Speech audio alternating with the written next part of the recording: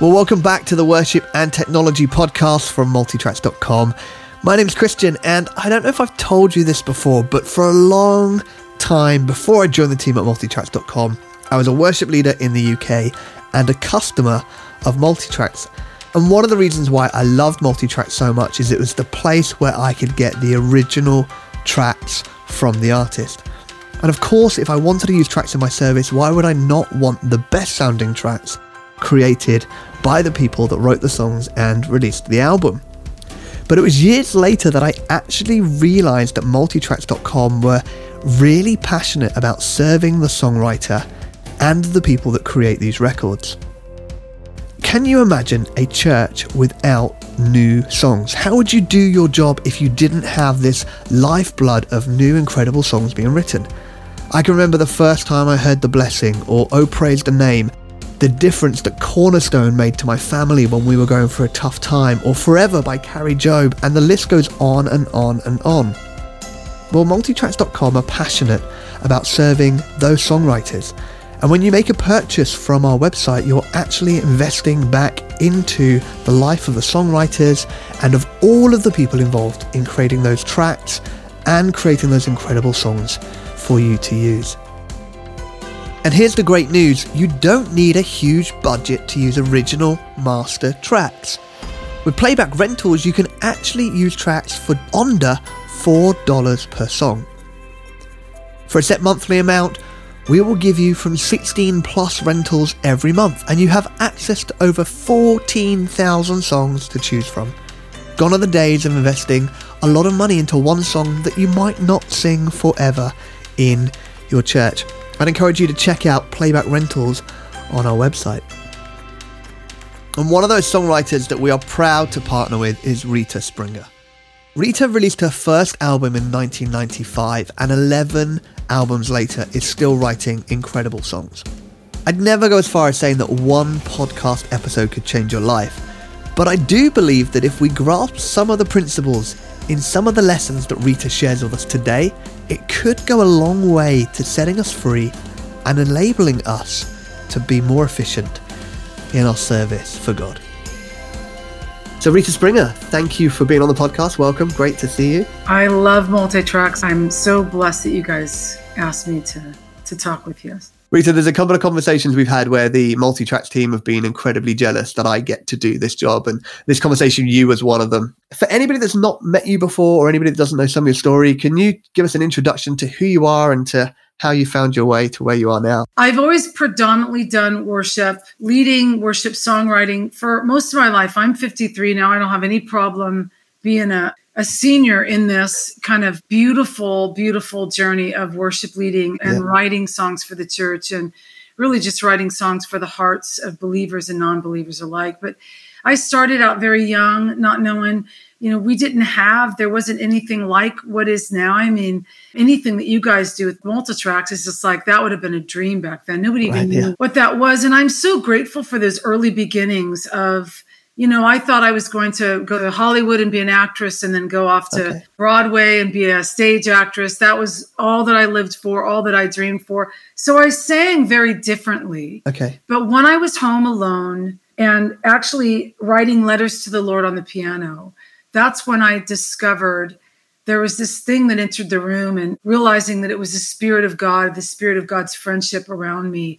And I felt differently. And it was a different power than when I was on stage and hearing the audience roar with applause over a part that I had just played very well. And so I started really kind of consciously leading in church. By the time I was about 23, 24, I think this is the way I'm going to go. But at that point, it still looked very CCM, like contemporary Christian kind of music. Okay. Yeah. And worship was an experience that we had on Sunday mornings at church. And those songs were kind of those experiences. So I'm actually super grateful for my beginnings, because there was nothing like it. I mean, we led worship to get the presence of God in the building so that we could see people get filled with the Holy Spirit and get healed and have their lives changed. And there was nothing, boy, if you had to cut your teeth on a training, that was the best training. in those new days of what is really worship, and what is this worship music thing, and what are these 4-chord songs, and this is a very different trend than hymns in our hymn books. Yeah. And so that was basically my beginnings. Really started with the Vineyard Church many years ago. So if anybody out there remembers the Vineyard, there's still many hundreds and thousands of vineyards around, some great ones in England actually. But yeah, absolutely. I was a John Wimber baby. I was sitting in that Come As You Are congregation and amazing, having that experience of meeting Jesus just as I was, and not having to be perfect to meet with Christ. So I love my heritage in worship and wouldn't trade it for the world. I love that. So good. When did you first start writing songs in that journey, Rita? Really was for the Vineyard.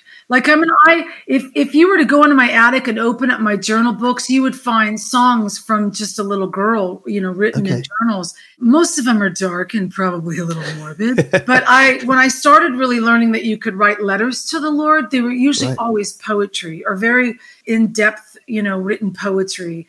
And so I started just writing choruses because choruses became popular. I don't know that in my age bracket, any of us sat in the Baptist churches with the hymnals and thought, oof, I want to write one of these songs. Yeah. It's almost like that era was a been there, done that. Nobody could copy that era. I mean, honestly, we have modern day hymns, but who's ever copied that era? Yeah. That era is it kind of all in its own, and it's almost like sealed in this beautiful treasure vault.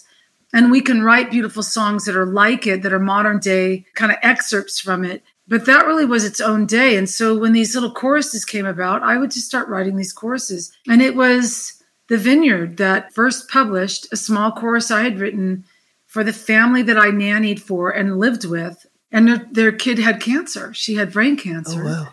And ended up going to heaven, even in that dilemma.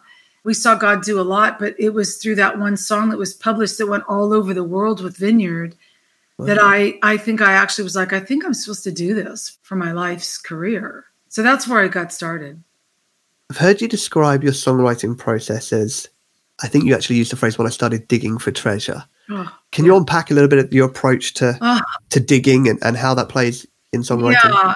I'm not going to classify myself as old school, because there's nothing old about coming into relationship with this. It makes me even just weepy thinking about just the presence of the Lord. And God was a lifeline. He was a life raft thrown into the abyss of an ocean I was trying to survive in as a kid, losing your father to cancer at a very young age, and not even knowing how do you navigate life as a 9-year-old without a father?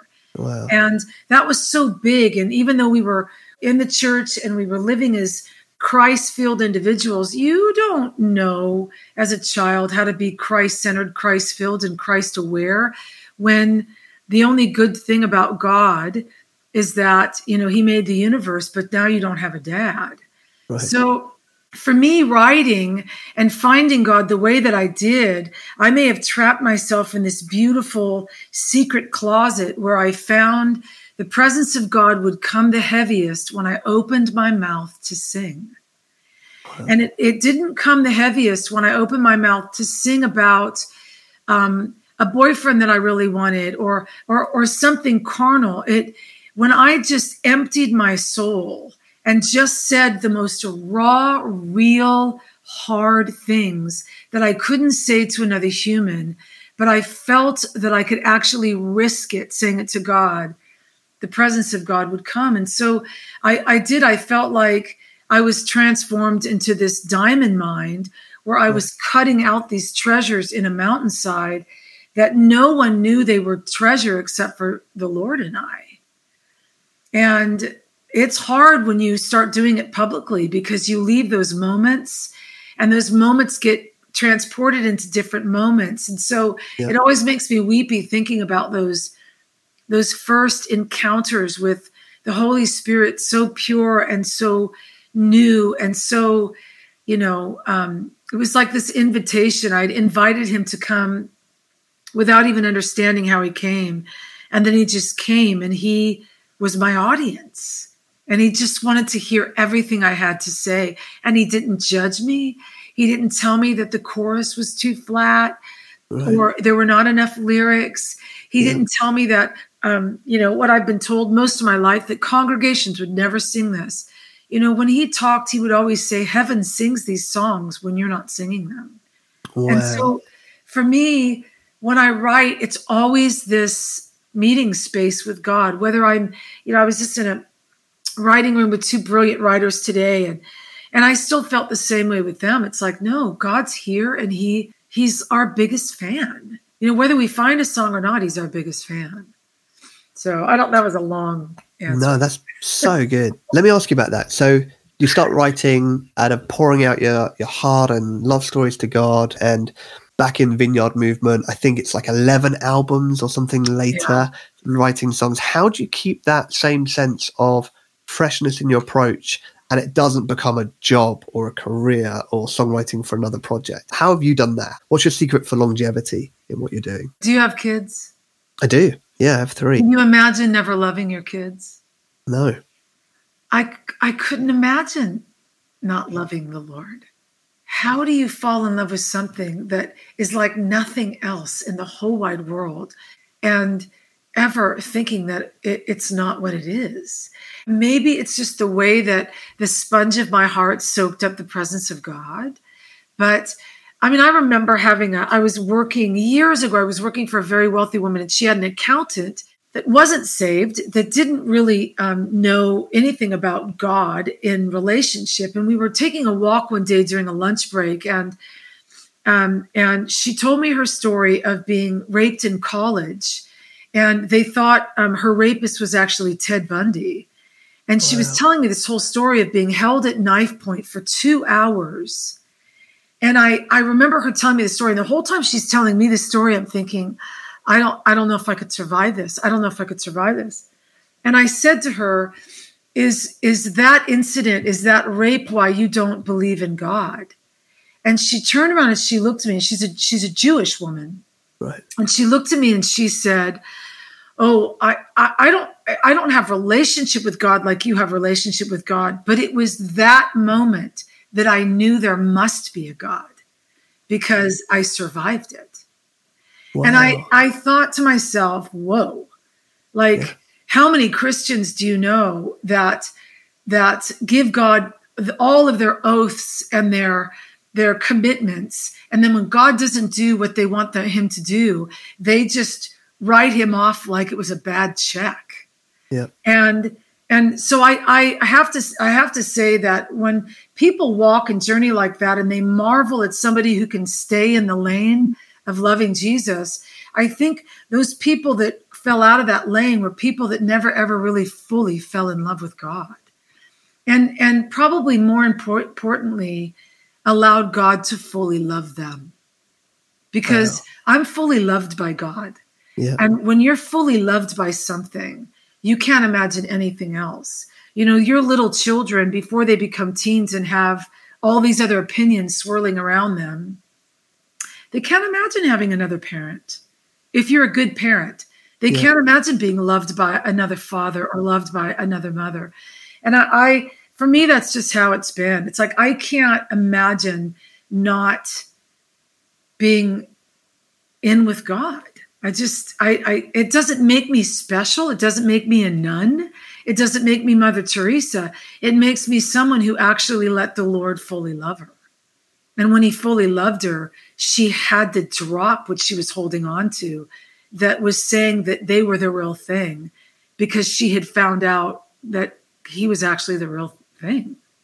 And it doesn't mean that he answers when you call the way you want him to answer, and that he comes and he makes sure that you're financially sound all the time. No, life is life. You're going to have times when you question, why is he doing this? What is he doing? And times when you just, I've had years sometimes where I felt like I've stopped along on the side of the road of life, and I've sat down on a small little stone, and I've just told the Lord, I can't talk right now. I believe you, I love you, but I can't talk right now. My spirit needs to just start to sing over my carnal soul, because my soul is overriding the spirit, and I just can't have a conversation right now. So those things happen. Yeah. But if you really are loved by God, if you really let the Lord love you, it's over. It's just over. You're never going to be the same. And if you can walk away from God, then you've never truly had a salvation experience. That's incredible. You mentioned Wimber back in your introduction. Fun. One of my favorite quotations ever is attributed to him, and it's this: when you know who you are and you know what you carry, nothing is impossible and nowhere's off limits.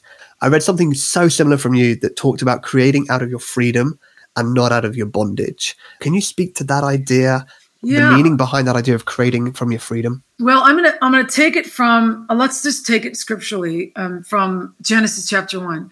For 5 days, God is an artist. He's a musician. He's creating sound. He's hanging stars. He's doing all this stuff. He's separating light and dark and making it night and day. He's doing all of this fascinating, beautiful stuff that if you were to lay out those first 5 days, not one of those things has ever deviated from what they were created to do. Right. And a cow's never been mad because it was born a horse. It wasn't born a horse, or, the fish in the ocean aren't mad because they get eaten by the whales. Like, it's just the process of how God created it. Those things, not given the attention of God that man was, never deviated from the plan. The artistry of God is there. So the full freedom and deity of God is in those first 5 days. Then God creates something that he pours into and he wants to actually become a companion with. And so when I look at God's creative inspiration in those first 5 days, he told me once when we were talking about this whole thing, he said, hey, by the way, I wasn't on antidepressants when I created the universe. And I just was kind of like, well, what do you mean by that? And he said, well, I mean that it's my mercy that I let you create in your depression. Wow. It's my mercy that artists find the most brilliant paintings in their sorrow. And he's like, but I didn't need that. So what I'm saying is you can be free enough to create brilliance in your freedom. You don't have to be in sadness to create in your bondage. And he's like, look at what I did that never deviated from the plan. Think of what you could do that would never go astray or go awry if you created out of your push for freedom than you do in your angst in bondage. So was there a moment for you when you kind of found that sense of being really comfortable with who you were and being able to then push for that freedom or operate from that freedom as opposed to... Yeah, I guess it's like, when you're bound, we're all bound. We all have stuff and life throws at us all kinds of stuff. And so our life is going to be a journey of just, throwing debris out of the way of our past. When my mother was dying, my brother went into her room where she lay in her bed and he said to her, why is God allowing this? Like, you give me a good reason. We've already been through so much in our family. Why would God not just take our father, but take our mother too? Why would he do that? Because she was such a faith-filled woman. Yeah. And she looked him square in the face and she said, he never came to save my body. He came to save my soul. Wow. And he has my soul. Yeah. So whatever he chooses to do with my body or allows in my body is on him. I'm free. I was 21 when she died. And that really kind of marinated in my soul because I thought, how do you get to being 60 years old? You've got 6 children. You've been widowed by a husband and you've got your youngest is in high school and you're dying and we have no money. We have nothing, but you have this solid belief that God is faithful. And I think what she was really saying is, I've done my due diligence to let God have all of me. Yeah. And so when God said, drop the baggage, I dropped the baggage. And when he said, pick up the gift, I picked up the gift. And when he said, drop your offenses, I dropped my offenses. It may not have been overnight, but she was able to discard enough along the way for her to see clearly that God had owned her highway the whole time. Wow. And I think for me, that's been my revelation.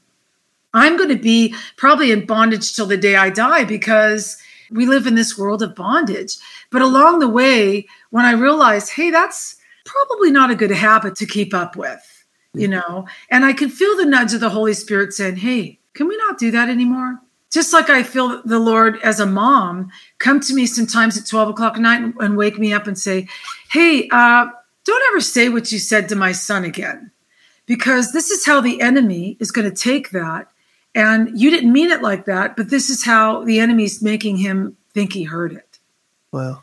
And so I don't think I would have been coherent to ever hear the Lord wake me up in the middle of the night if I hadn't gotten rid of 5 different huge suitcases of I'm not a good mother baggage. Okay. And if I hadn't thrown away all those insecurities of I'm not married, how can I mother properly? Nobody loves me. Nobody wants to date me. All of those things that were in all of those years of baggage. And I started throwing those away so that I could hear the Lord clearly speak to me about my kid. How many of us have been raised with issues that we're still dealing with of things our parents said to us that they may have never met, but they said it to us out of their own lack of dealing with their own bondage. Yeah. And so the most important, I think, right now in the kingdom is even what we're seeing globally, it's bondage. Yeah. It's people's inability to have balance or come to a table to have a full, articulate conversation because there's so much baggage on either side. Nobody's willing to discard their baggage to have a sound conversation. To me, it's the saddest thing in the church. If we can't get along as a church, I don't know where we're going to go from here. But that's kind of where I'm coming from when you ask me questions about those kind of things. Yeah. I don't want the next song that God wants to give me that has to be filtered through COVID and all my COVID fear and the fact that how are we going to make this and how are we going to do this and touring's off and all the fears that could be here. I'm like, we're not doing that. We're not playing this game this time. I'm not letting the enemy take something and turn it into something else because I haven't been willing to lay down my fear of God taking care of us. Because if you have a fear of God taking care of you, and then you start doing it on your own pretty well, and then a pandemic happens, everything that's on you is going to blow up. And you're going to have to start dealing with, is God sufficient? Is God a provider? Because his name says he's a provider. You know what I'm saying? So it's like, it's the rubber hitting the road, and it's such a big way for the church. It's a wake-up call for us. Huge wake-up call in the church for us. Yeah, it really is. I want to pull a couple of things you said there. So you alluded to your story of motherhood. And I think that's really interesting because one of the words that I've heard a lot to describe you when I've asked other people about, hey, tell me about Rita, what's your experience? So many people have described you as this mother figure and really instrumental in their story and even people that have limited connection with you. So there's a couple of people on my team that have such a lasting impression of when you came into the office and you spoke words of prophecy into a couple of their lives. And it's really been quite key. And just being described as someone that deeply cares and wants to mentor and connect and champion people. Is that correct? Is that something that you're really intentional about? If you were to have asked me in my younger years, signing a record label and starting to make worship records, I saw through the bubble of what it felt like in my heart. And then you sign a deal, and then you join yourself and you partner up with what it's supposed to be in the sales world. Okay. So what it's supposed to be in radio, and all of a sudden you're joining yourself to all these different entities. And if you would have thrown in there, oh, by the way, you're going to mother the motherless, I would be like, well, I do want to have kids. I would have never ever related it with. But when I was in my early 20s, I remember walking. And the Lord gave me Isaiah 54. He said, I want you to read Isaiah 54. Single barren woman, you who never bore a child, for greater are the children of the desolate than she who has a husband. And the thought came in my mind, okay, so I know what barren is, but single barren woman, you who never bore a child, for greater are the children of the desolate than she who has a husband. I had no idea that what the Lord was speaking it was almost like he was patting all around me because he knew what it was I was going to face. Right. And the very heart's desire in me from the time I was a little girl, I would draw pictures of my wedding and my children and what my husband and I would do together and all these things. I was the quintessential, wanted to be a princess and come in on a carriage, in marriage. There was just everything normal about me. And I never dated. And I remember 16, I was like, Lord, I want you to find my husband, and I won't even look for him, and there was a teaching back in those days of not dating anybody that wasn't your husband. And so just no dating, like wait for God to bring your mate, which I'm not so sure now that I would ever tell my son to do that or a teenager to do that. But for me, it just sat with my heart, and I just didn't do anything. And I just thought God was big enough to bring whoever he was, and that would be great. And as the years went on, I wasn't a mother. My 20s had disappeared. I was entering into my 30s, but then, it got really kind of hip to have kids in your 30s. And so I'm like, okay, I'm still there.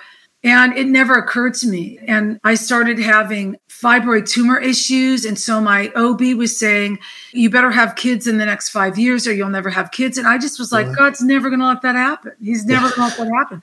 My journals are full of the desires of my heart. He's never going to let that happen.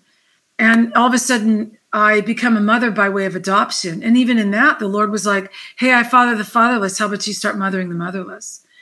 And the whole journey with Isaiah 54, I was thinking to myself over and over, how do you sing like you have something when you don't? Because that's what the scripture says. Yeah. Sing, O barren woman, you who never bore a child, for greater are your children than of her who doesn't even have a husband. And I thought, so God wants me to sing like I have something I don't. Right. And it took me years, until one night, just before I adopted Justice, I was talking to the Lord, sobbing, crying, I'm sure, about being so alone, because loneliness will kill you. And just anguishing over not being a mother and being single and thinking that's the only way to be a mom. And the Holy Spirit just said to me, I said, how do you sing like you have it when you don't? And the Lord said to me, it's right there. And I said, where? And he goes, right there. Sing.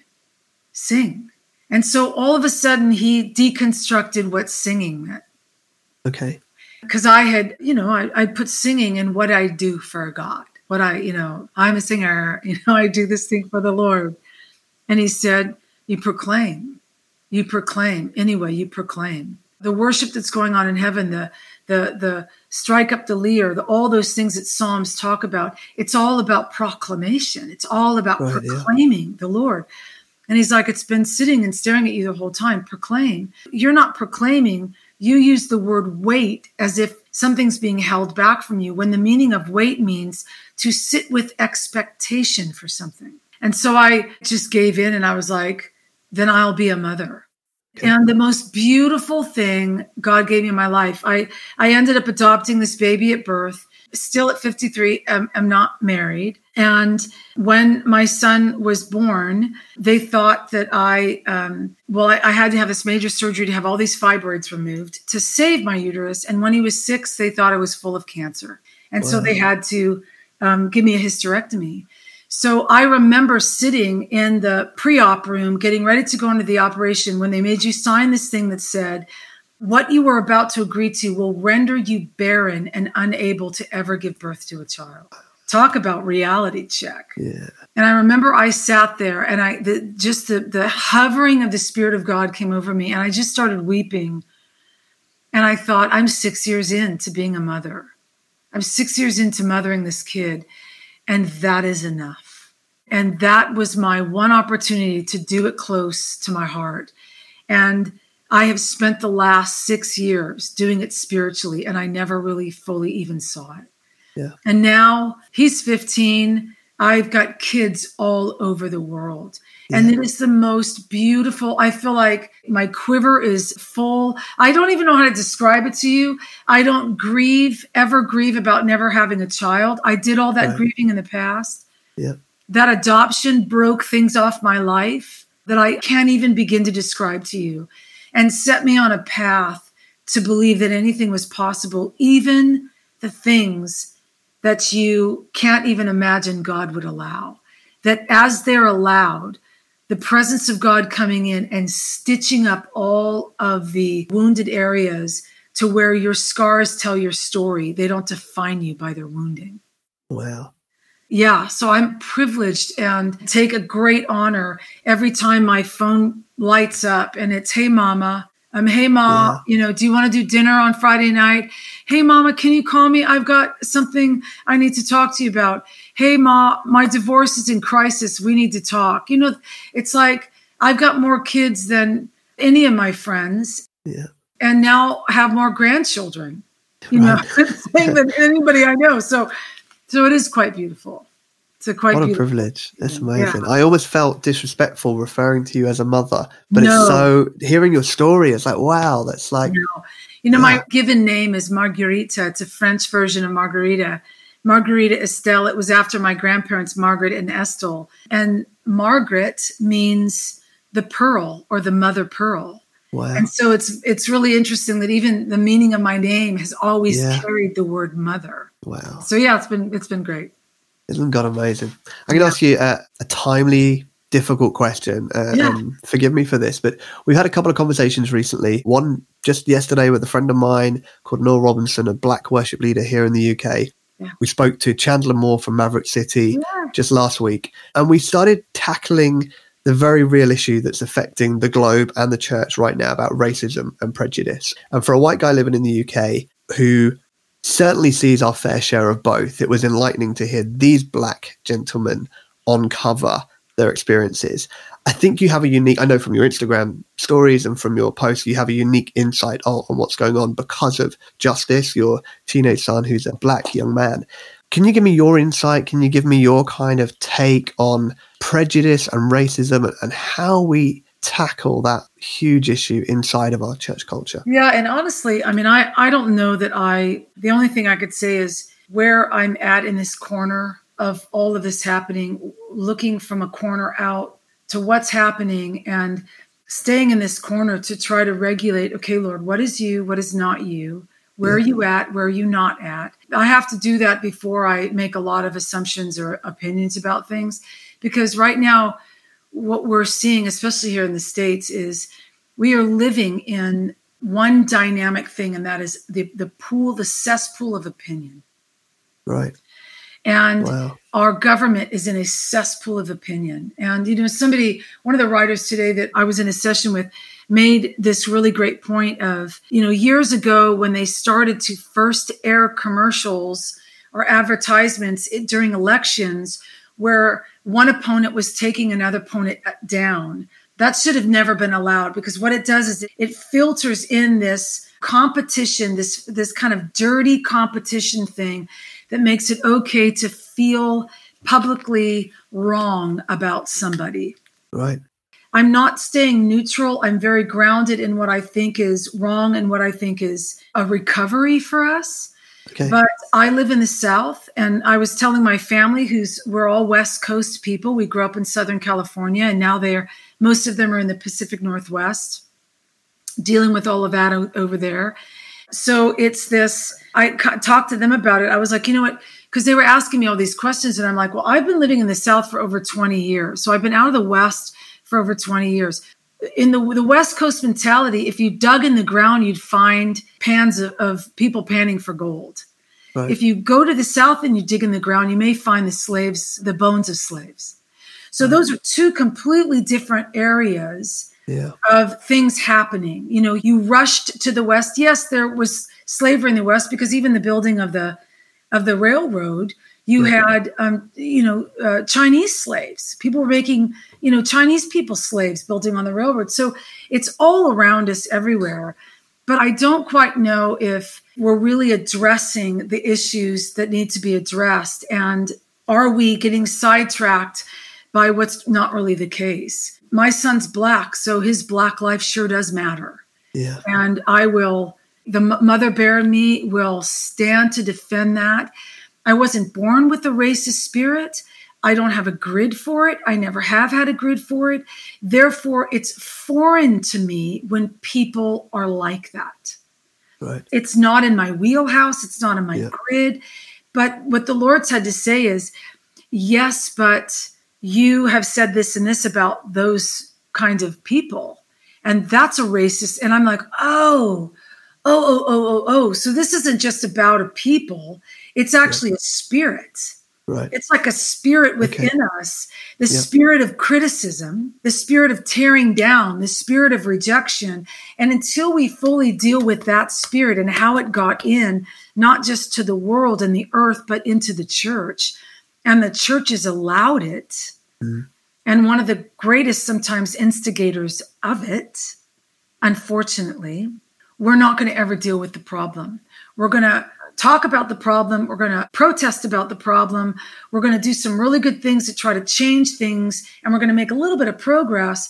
But until I change in how I raise my son, until a new mother in the South who's been raised in like South Georgia or someplace, to think in racist terms, raises her children without racist terms, we're never going to change. It's just never going to change, because people tend to just keep chewing on the same gum that they've been given year after year after year after year. And I would like to see us unearth, as individuals, unearth the areas of criticism in us. Because that same critical spirit is the thing that keeps us from being what God has called us to be. Because what I'm seeing is I'm seeing a criticism, a rejection of a hatred that turns into this bitterness and hatred. And that root runs rampant in a soul. And the hell feeds off of all of that stuff. And then hell regurgitates it and throws it back on, and then regurgitates it and throws it back on. So talking to Justice about it has been, like, I've actually been kind of quiet on Instagram recently, because after, Atlanta, and after all the stuff that happened after George Floyd and the looting, and I just didn't know what to think anymore, because I was like, none of this is going to change. Like, I almost felt disheartened, but just almost like, oh my gosh, how are we ever going to get out of this? How is my kid ever going to, and all of these things. And I had to pull back and bury my face at the cross, just bury my face at the cross, because he's the only one that knows persecution. He's the only one that understands racism. He's the only one that is still rejected by his own people as the Messiah. And I have to lean into that chest wall of God and say, only you can change us. And so what's my part? And, my precious sister called, and her daughter's married to a black man, and she's got biracial black children. And we're just this beautiful mixed family. And she was saying to the Lord, like I was, like, what do we do? What's my role? What's my role? And she said, the Holy Spirit just said, on your knees. That's your role. Get on your knees. And I've never seen anything change when we fill it with when we fill up super soakers with olive oil, and we rat-a-tat it into the grounds where slavery took place. I've never seen the spirit of slavery overcome that way. I've only seen change when people get on their knees and they begin to cry out for God to change them, and for God to change the church, and for God to eradicate hate from our language. And there's things that we can do to help our progression, but I am afraid the only thing that's going to change the world is if we start to pray and cry out and ask God for a massive turning. Maybe I'm wrong, but when I look back at Scripture, which is my manuscript for living, nothing changed unless people cried out. Israel would fall away. They would cry out. God would hear their cries. Israel would fall away. They would cry out. God would hear their cries. It's the repetition of the human core. It's, we need God. Well, maybe we're okay without God for a while. Oh, no. We need God. We need God. We've seen the pattern of it in Scripture, and we know that there is a last day. And we know that in between the once coming and the coming again, he just keeps saying, pray, cry out. Our Father, which art in heaven, hallowed be thy name, thy kingdom come, thy will be done on earth as it is in heaven. Those are powerful, powerful prayers.